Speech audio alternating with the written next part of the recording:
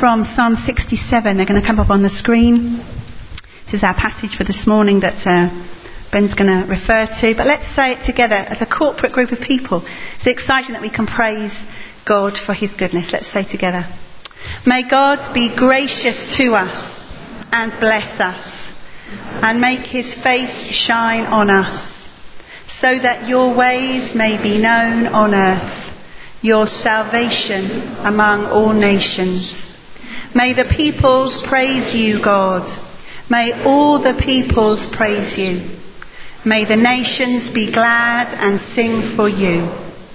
For you rule the peoples with equity and guide the nations of the earth. May the peoples praise you, God. May all the peoples praise you. The land yields its harvest. God, our God, blesses us. May God bless us still, so that all the ends of the earth will fear him. Great, okay, so last week being the person that God uses, this week being the church God uses. And as we start, let me ask you two questions. First question is, what is the gospel? What is the gospel?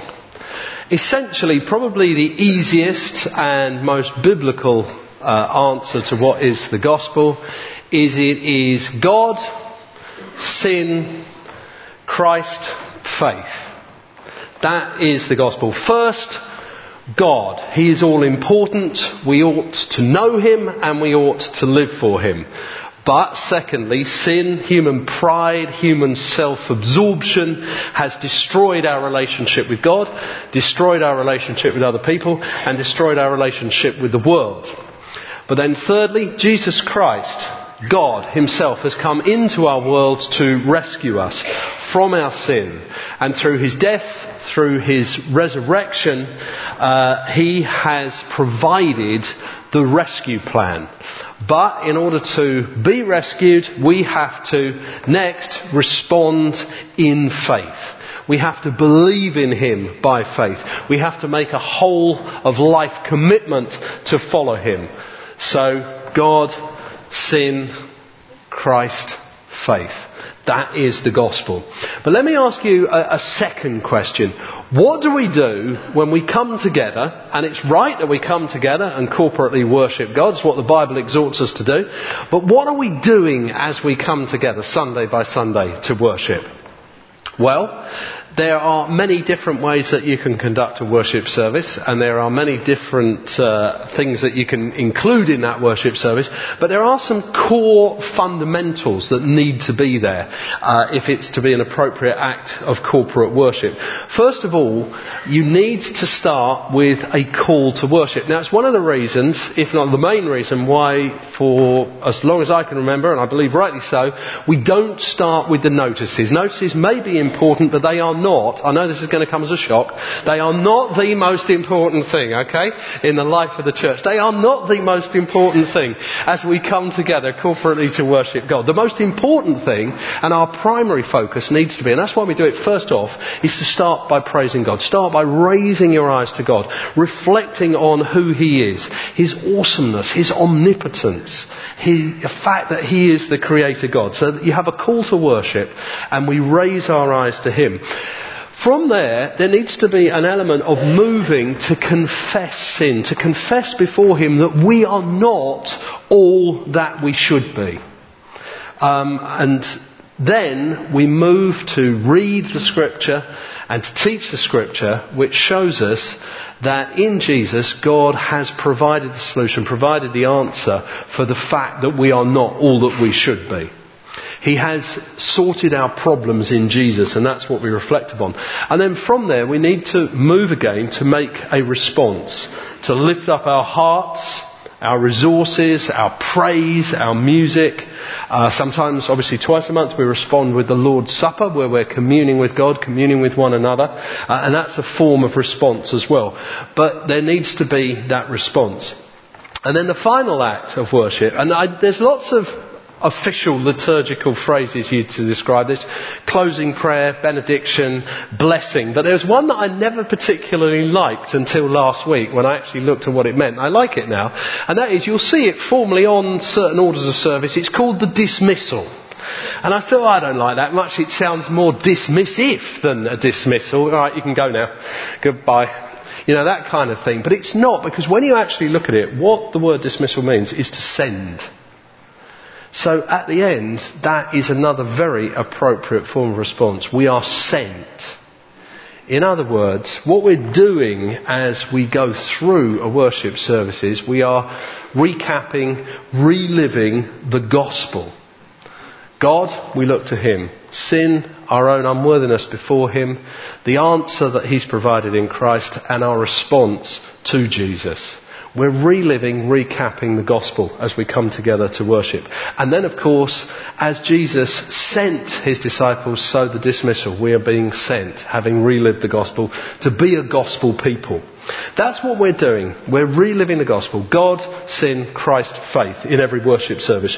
Acknowledging God's holiness and awesomeness, recognising that our sin has separated us from Him, hearing again how Jesus has dealt with that problem, and then responding in faith. We're responding by first receiving the mercy and grace of God, and then going out, dismissed, to share the mercy and the grace of God.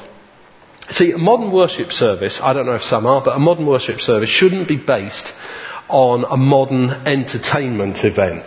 Because there's an essential difference. In a modern entertainment event, you probably have one or two warm-up acts, then you have the big event, and you enjoy that, and then you go home. But throughout that, you have been a passive spectator. We are not gathering together to be passive spectators Sunday by Sunday. We're gathering together to be active participants. Active participants in our reliving, recapping the gospel. Active participants in the gospel's call to send us out to be a gospel people.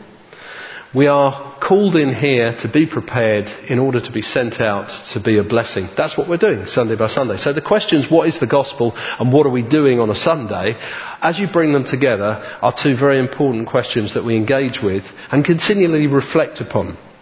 And if we're to be a church that God uses, then that's what it has to be about. So let's think about the two aspects that stem from this. The first is that our church is called to be a blessing. Our church is called to bless others. And this is a great little psalm that we've just read together, Psalm 67, because the first two verses 1 and 2 of this psalm, and if you want to open that and have a look at it, that's great. But the first two verses of this psalm splice together two of the most important Hebrew scriptures that we have. They splice together, on the one hand, the priestly blessing, as we know it, and on the other hand it's brought together with the promise that was made to Abraham. So, in verses 1 and 2 it says, "May God be gracious to us and bless us, and make His face shine upon us, so that your ways may be known on earth, your salvation among all nations." So there you have the splicing together of the blessing and the promise. The promise, it's in Numbers chapter 6, verses 22 to 26, and it says this: "The Lord spoke to Moses, saying, Speak to Aaron and his sons, saying, Thus you shall bless the Israelites. You shall say to them, The Lord bless you and keep you. The Lord make His face to shine upon you and be gracious to you. The Lord lift up His countenance upon you and give you peace." There you go, that's the priestly blessing that was given to Aaron. And we know it well, we often use it. And, you know, it says, this blessing literally says that through the radical grace of God, His face shines upon us and blesses us. And He fulfills in that blessing the deepest desires of our hearts, the deepest needs of our hearts. And that's absolutely right. God wants to bless us in that way. But verses 1 and 2 of Psalm 67 tell us something else. They tell us that with this blessing must also go the promise made to Abraham. And the promise made to Abraham in Genesis was simply this: I will bless you. This is what God's saying to Abraham. I will bless you that you might be a blessing to all the nations on the face of the earth. So you see a splicing together of these two things. May God be gracious to us and bless us and make his face to shine upon us. Why? That your ways may be known on earth, your salvation among all the nations. Here's the principle. This is the fact. God never blesses you except that you might be a blessing to others. God never calls you into intimacy with him unless it's to send you out in sacrificial service. God never blesses you simply to fill up your happiness tank so that when you kind of feel it getting a bit low, you can go and dip into the tank, have a drink and fill up your levels of happiness. Rather, what God is doing is blessing you to fill up the tank of your life, to fill up the engine of your life, in order to refuel you, in order to compel you to go out into the world and to sacrificially serve in order to be a blessing. See, here's the thing. God's blessing, if it's not shared, it rots. Let me give you an example. It's a little bit like the manna. Do you remember the Israelites were wandering around the wilderness for 40 years? And the wilderness, by nature of what it is a desert. So nothing grows there. So there was no obvious food supply. So what God does is he miraculously supplies food in the form of manna from heaven. And it appeared every morning. It's a bit like the dew on the grass. You've all gotten up in the morning and you've seen the dew glistening there on the grass. It's lovely. Well, the manna appeared like this, glistening on the ground, except that it wasn't like dew. What it was actually like was coriander seed. And you could gather up this seed and you could grind it up and you could make bread or cake or some such thing with it. And God miraculously supplied this every day to the Israelites. But he said to them, you're to go out there and you're to gather up just enough for that day for you and for your family. Lord, give us this day our daily bread. Okay, so it was just, he said, don't start trying to store it up and get a bit extra, so pack it away in the cupboard so that, for a rainy day, that kind of thing. You can't do that. He said, because if you do that and if you keep it, it will rot and it will begin to stink. And there's the principle. God's blessings that are kept and stored up and held close to our hearts begin to stink. They begin to rot. Now, I talked about this last Sunday evening, and I've actually done a little bit more thinking about this, so I'm going to share this in a bit more depth with you. But this is a very interesting study, and it also makes a very good point with regards to what we're thinking about. And it's this. At New York, University of New York, there's a centre there called the New York Child Study Centre. And basically it's a centre that studies children and families. And they publish a monthly newsletter with some of the results of their surveys and the work that they're doing. And in May 2007, their newsletter published the results of a survey that they'd done that showed that the families with a household income of between $75,000 and $160,000 a year, which I suppose is about somewhere between $50,000 and £120,000 a year. Essentially, they were looking at a family where at least one of the parents was a professional. Maybe both of them were professionals. And they were looking at the impact on children growing up in professional households. And this is what they came up with. Over the last 20 years, there had been an escalating psychological set of problems, and teen suicides in children growing up in those families had doubled in 20 years. What's going on? These are children from good, wealthy, I guess you'd say middle class backgrounds. And the newsletter said this: complete financial security, excessive freedom to learn and explore, and the provision of a very wide range of interesting opportunities for entertainment, recreation and education. That's how it began. And you stop and you think, well, hang on a minute. These are wonderful things. This is what we strive to give children and grandchildren. This is what we want for them. And we think that, if we shower our kids with these things, surely that's the best. Well, just listen to the whole statement. Complete financial security, excessive freedom to learn and explore, and the provision of a very, very wide range of interesting opportunities for entertainment, recreation and education. have been discovered to often lead to apathy, laziness, an inability to commit to goals, attitudes of entitlement, indecisiveness, moodiness, irritability without provocation, low self-confidence, and insecurity. In other words, if you pile your children high with blessing, with affirmation, with prosperity, and they are never taught to sacrificially serve some cause that is infinitely more important than themselves, then those blessings in their lives begin to rot. And this is what happens with blessing. This is what happens with God's blessing, unless it's shared. But let me actually just come back to this study for a moment, because I think there's a very important message here for the church in this day and age as we think about these kind of... Should have got it out earlier, shouldn't I, really? That's not good. There's only part of it. Bear with me. There we go.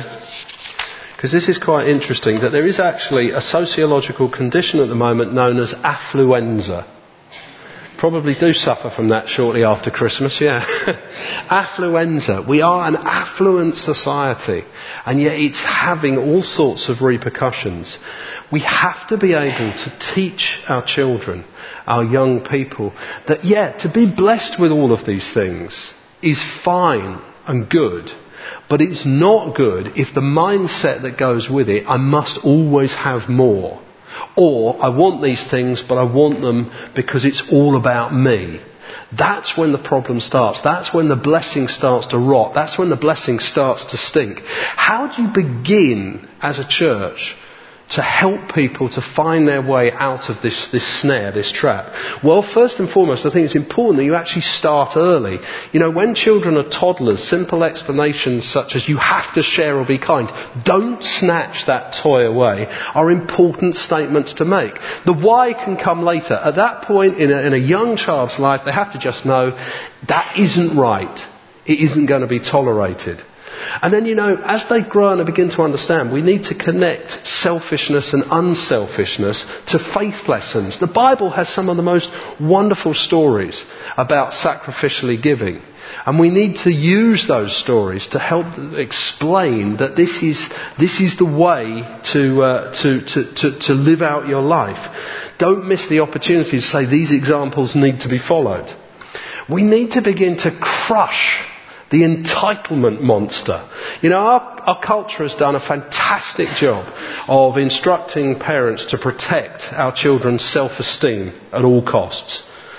But one of the unintended consequences of this barrage of self-image building is that many of our children have developed a real sense of entitlement. They are entitled, in their own eyes, they believe they are entitled to have the right friends, the right schools, the right clothes, the right gadgets, the list goes on and on. And parents, teachers in church, need to listen out for the clues that will appear in that child's language. Because if you feel you're entitled to these things, you will start talking that way. And you need to listen out for the clues in the child's speech and behaviour that entitlement is taking hold. And then remind them what they have is good, but it's a blessing. And that God intends for us to share blessings rather than constantly strive to consume just more blessing. And we need to build a culture of sharing in the home. Sharing time together, sharing the chores together, sharing a meal together is important, because that's building into a child's life and a young person's life the importance for these things. We need to set the stage properly. So much of how our children see the world, their vision for life, is built upon what they've learnt from us. And too many people now want to go into professions. They want to be a doctor, for argument's sake, purely because they say, well, I'll make a good income if I'm a doctor. What happened to people saying, I want to undertake that profession because I actually want to serve others. I want to benefit people in the community. And that can only, that change of vision, that change of worldview can only come about if we empower others and help others, teach others to see that we're gifted with talents, we're able to do these things, but we need to share that gift. And I just wonder where this comes in. Praising acts of generosity. Do children in our culture today get as much praise for doing something selfless and sacrificial as they do for getting an A in a maths exam? Do they? I suspect they don't. Because I suspect in our driven age of success, it's actually more important to get an A in a maths exam. Let's praise them when we get things back in balance. It's good with kids to get them to name their blessings aloud. They might feel a bit stupid at first, but it's not a bad thing to do. It's good as families to be talking about saying, yeah, God has provided for us. And then saying, why don't we thank Him? Why don't we pray those blessings back to Him? These are just ways that we can begin to change a mindset that has so insidiously creeped in that I don't think half of us are even aware that it's happening. And here's another thought I had this morning. Probably half of the young people and young adults, young parents who are teaching in church Sunday schools have grown up with this. They probably don't know any different anyway. So maybe there needs to be an intergenerational dialogue between the generations so that we involve the opinions of those who can remember a time that wasn't quite so me-orientated. Because this is what Scripture is saying. Therefore, it must be an important message that the church has to carry in the 21st century. That blessings, when they're hoarded, start to stink. Look, God never calls us into an intimate relationship with Him. He never blesses us except to go out and to be a person, to be a church that in turn blesses others. So that's the important thing. Our church has been called to be a blessing. But let's think about the type of blessing that we're called to be. Here's the second thing. The blessings of truth, justice and community. Because this psalm, and there are lots of different attributes to being a church that blesses others, but there are three picked up upon in this psalm. Three things we're told to do. Share the truth, do justice, and build community. But here's the first one. Share the truth. What truth? Well, it's answered for us in verse 2. That your ways may be known on earth. Ways, okay. Your salvation among all the nations. Salvation. Ways and salvation.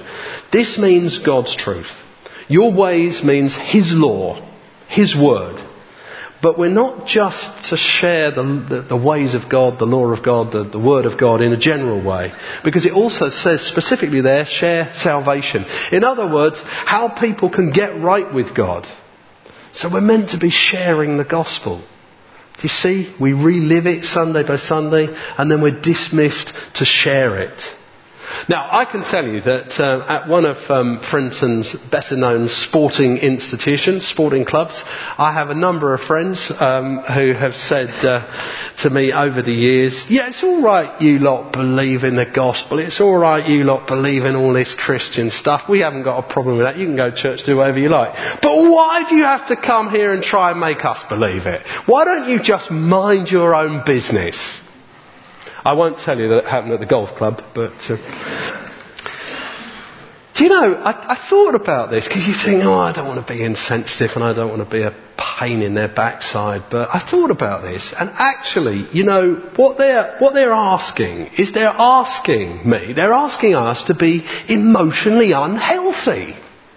They are. Because, if you see anything, if you hear anything, if you experience anything that fills you with joy because it's a life-changing experience, then you're going to need to share it, aren't you?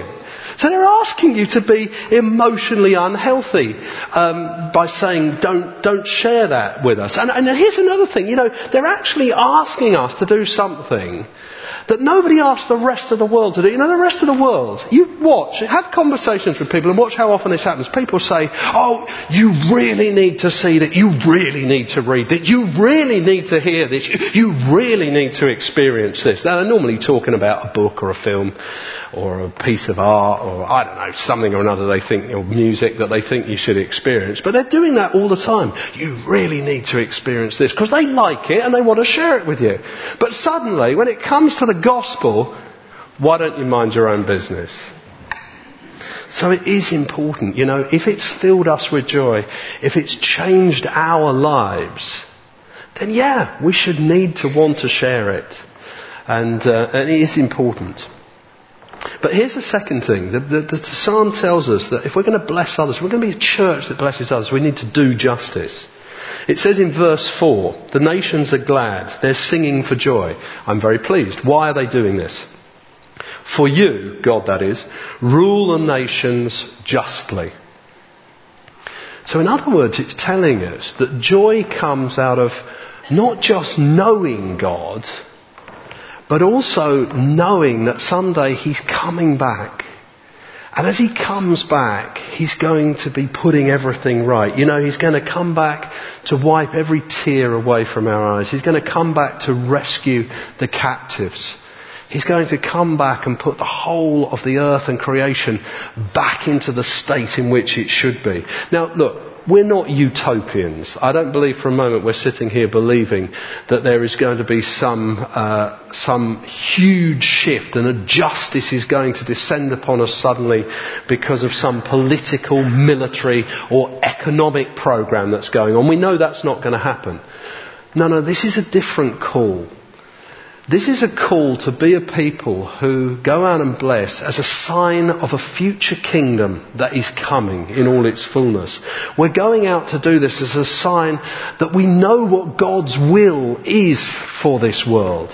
And we're going out showing a snapshot, a sign of what is going to happen when God comes back and accomplishes all that He has planned. In other words, we're pouring ourselves out into fighting disease, fighting poverty, fighting injustice wherever it occurs, as a sign of the coming kingdom.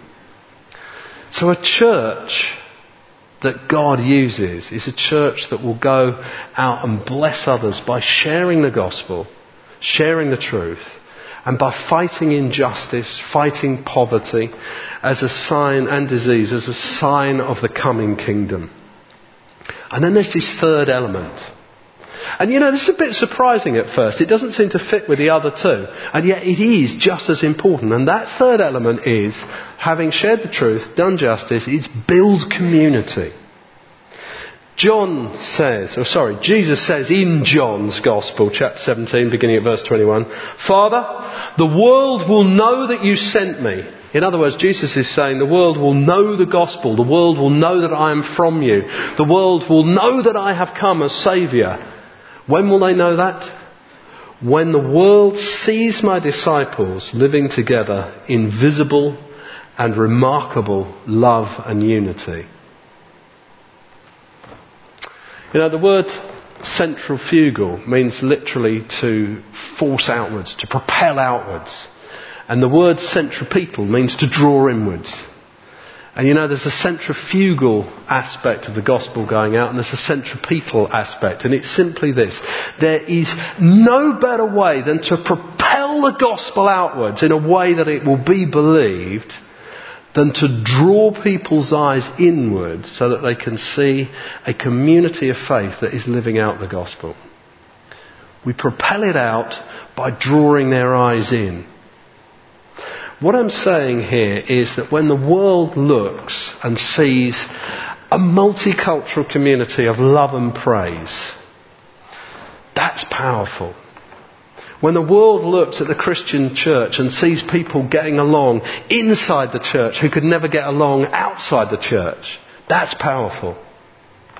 When the world looks in and sees different races, different genders, different generations humbly listening to one another, humbly learning from one another, humbly bearing one another's burdens, loving one another, that's powerful. You know, out in the world, when people have a blow-up in their relationship, next course of action is to avoid each other like the plague.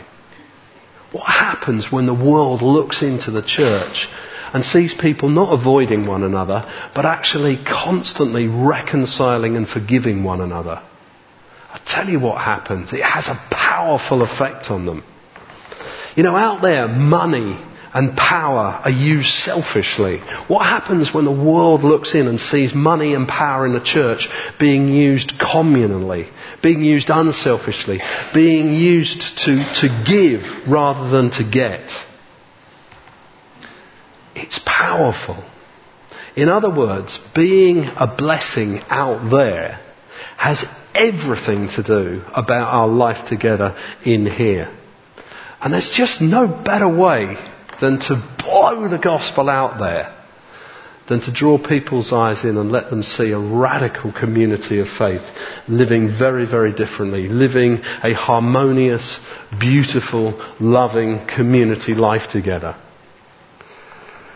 If we want to be the church that God uses, if we want to be that church this year, then we have to be a blessing.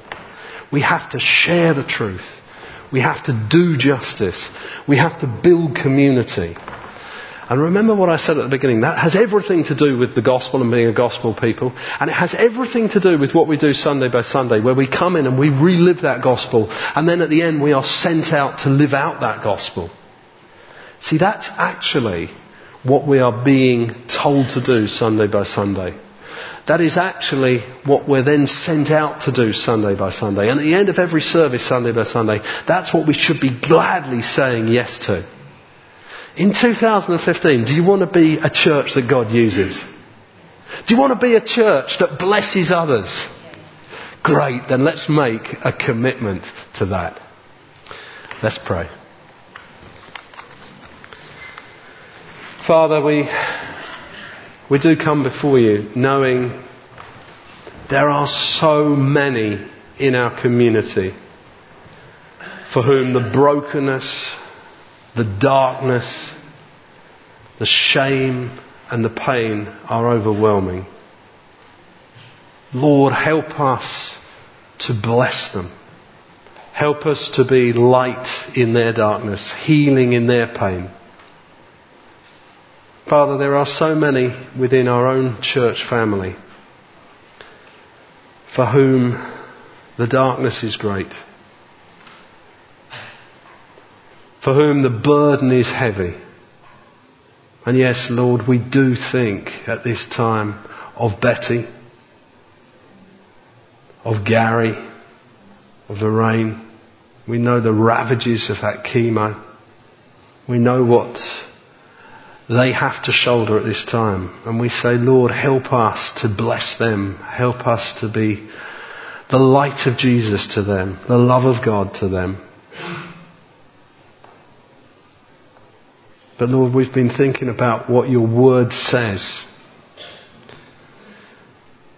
That before we can go and share that blessing, we have to receive that blessing. And it's out of receiving from you that we are able to go and to be the church that you've called us to be. So I want to pray now, Lord, that right now, by your Holy Spirit, you would touch our hearts and you would just create in our hearts a desire to want to respond to what you are saying. Lord Jesus Christ, Holy Spirit of God, come now. Prepare us to respond. Prepare us to respond. Amen.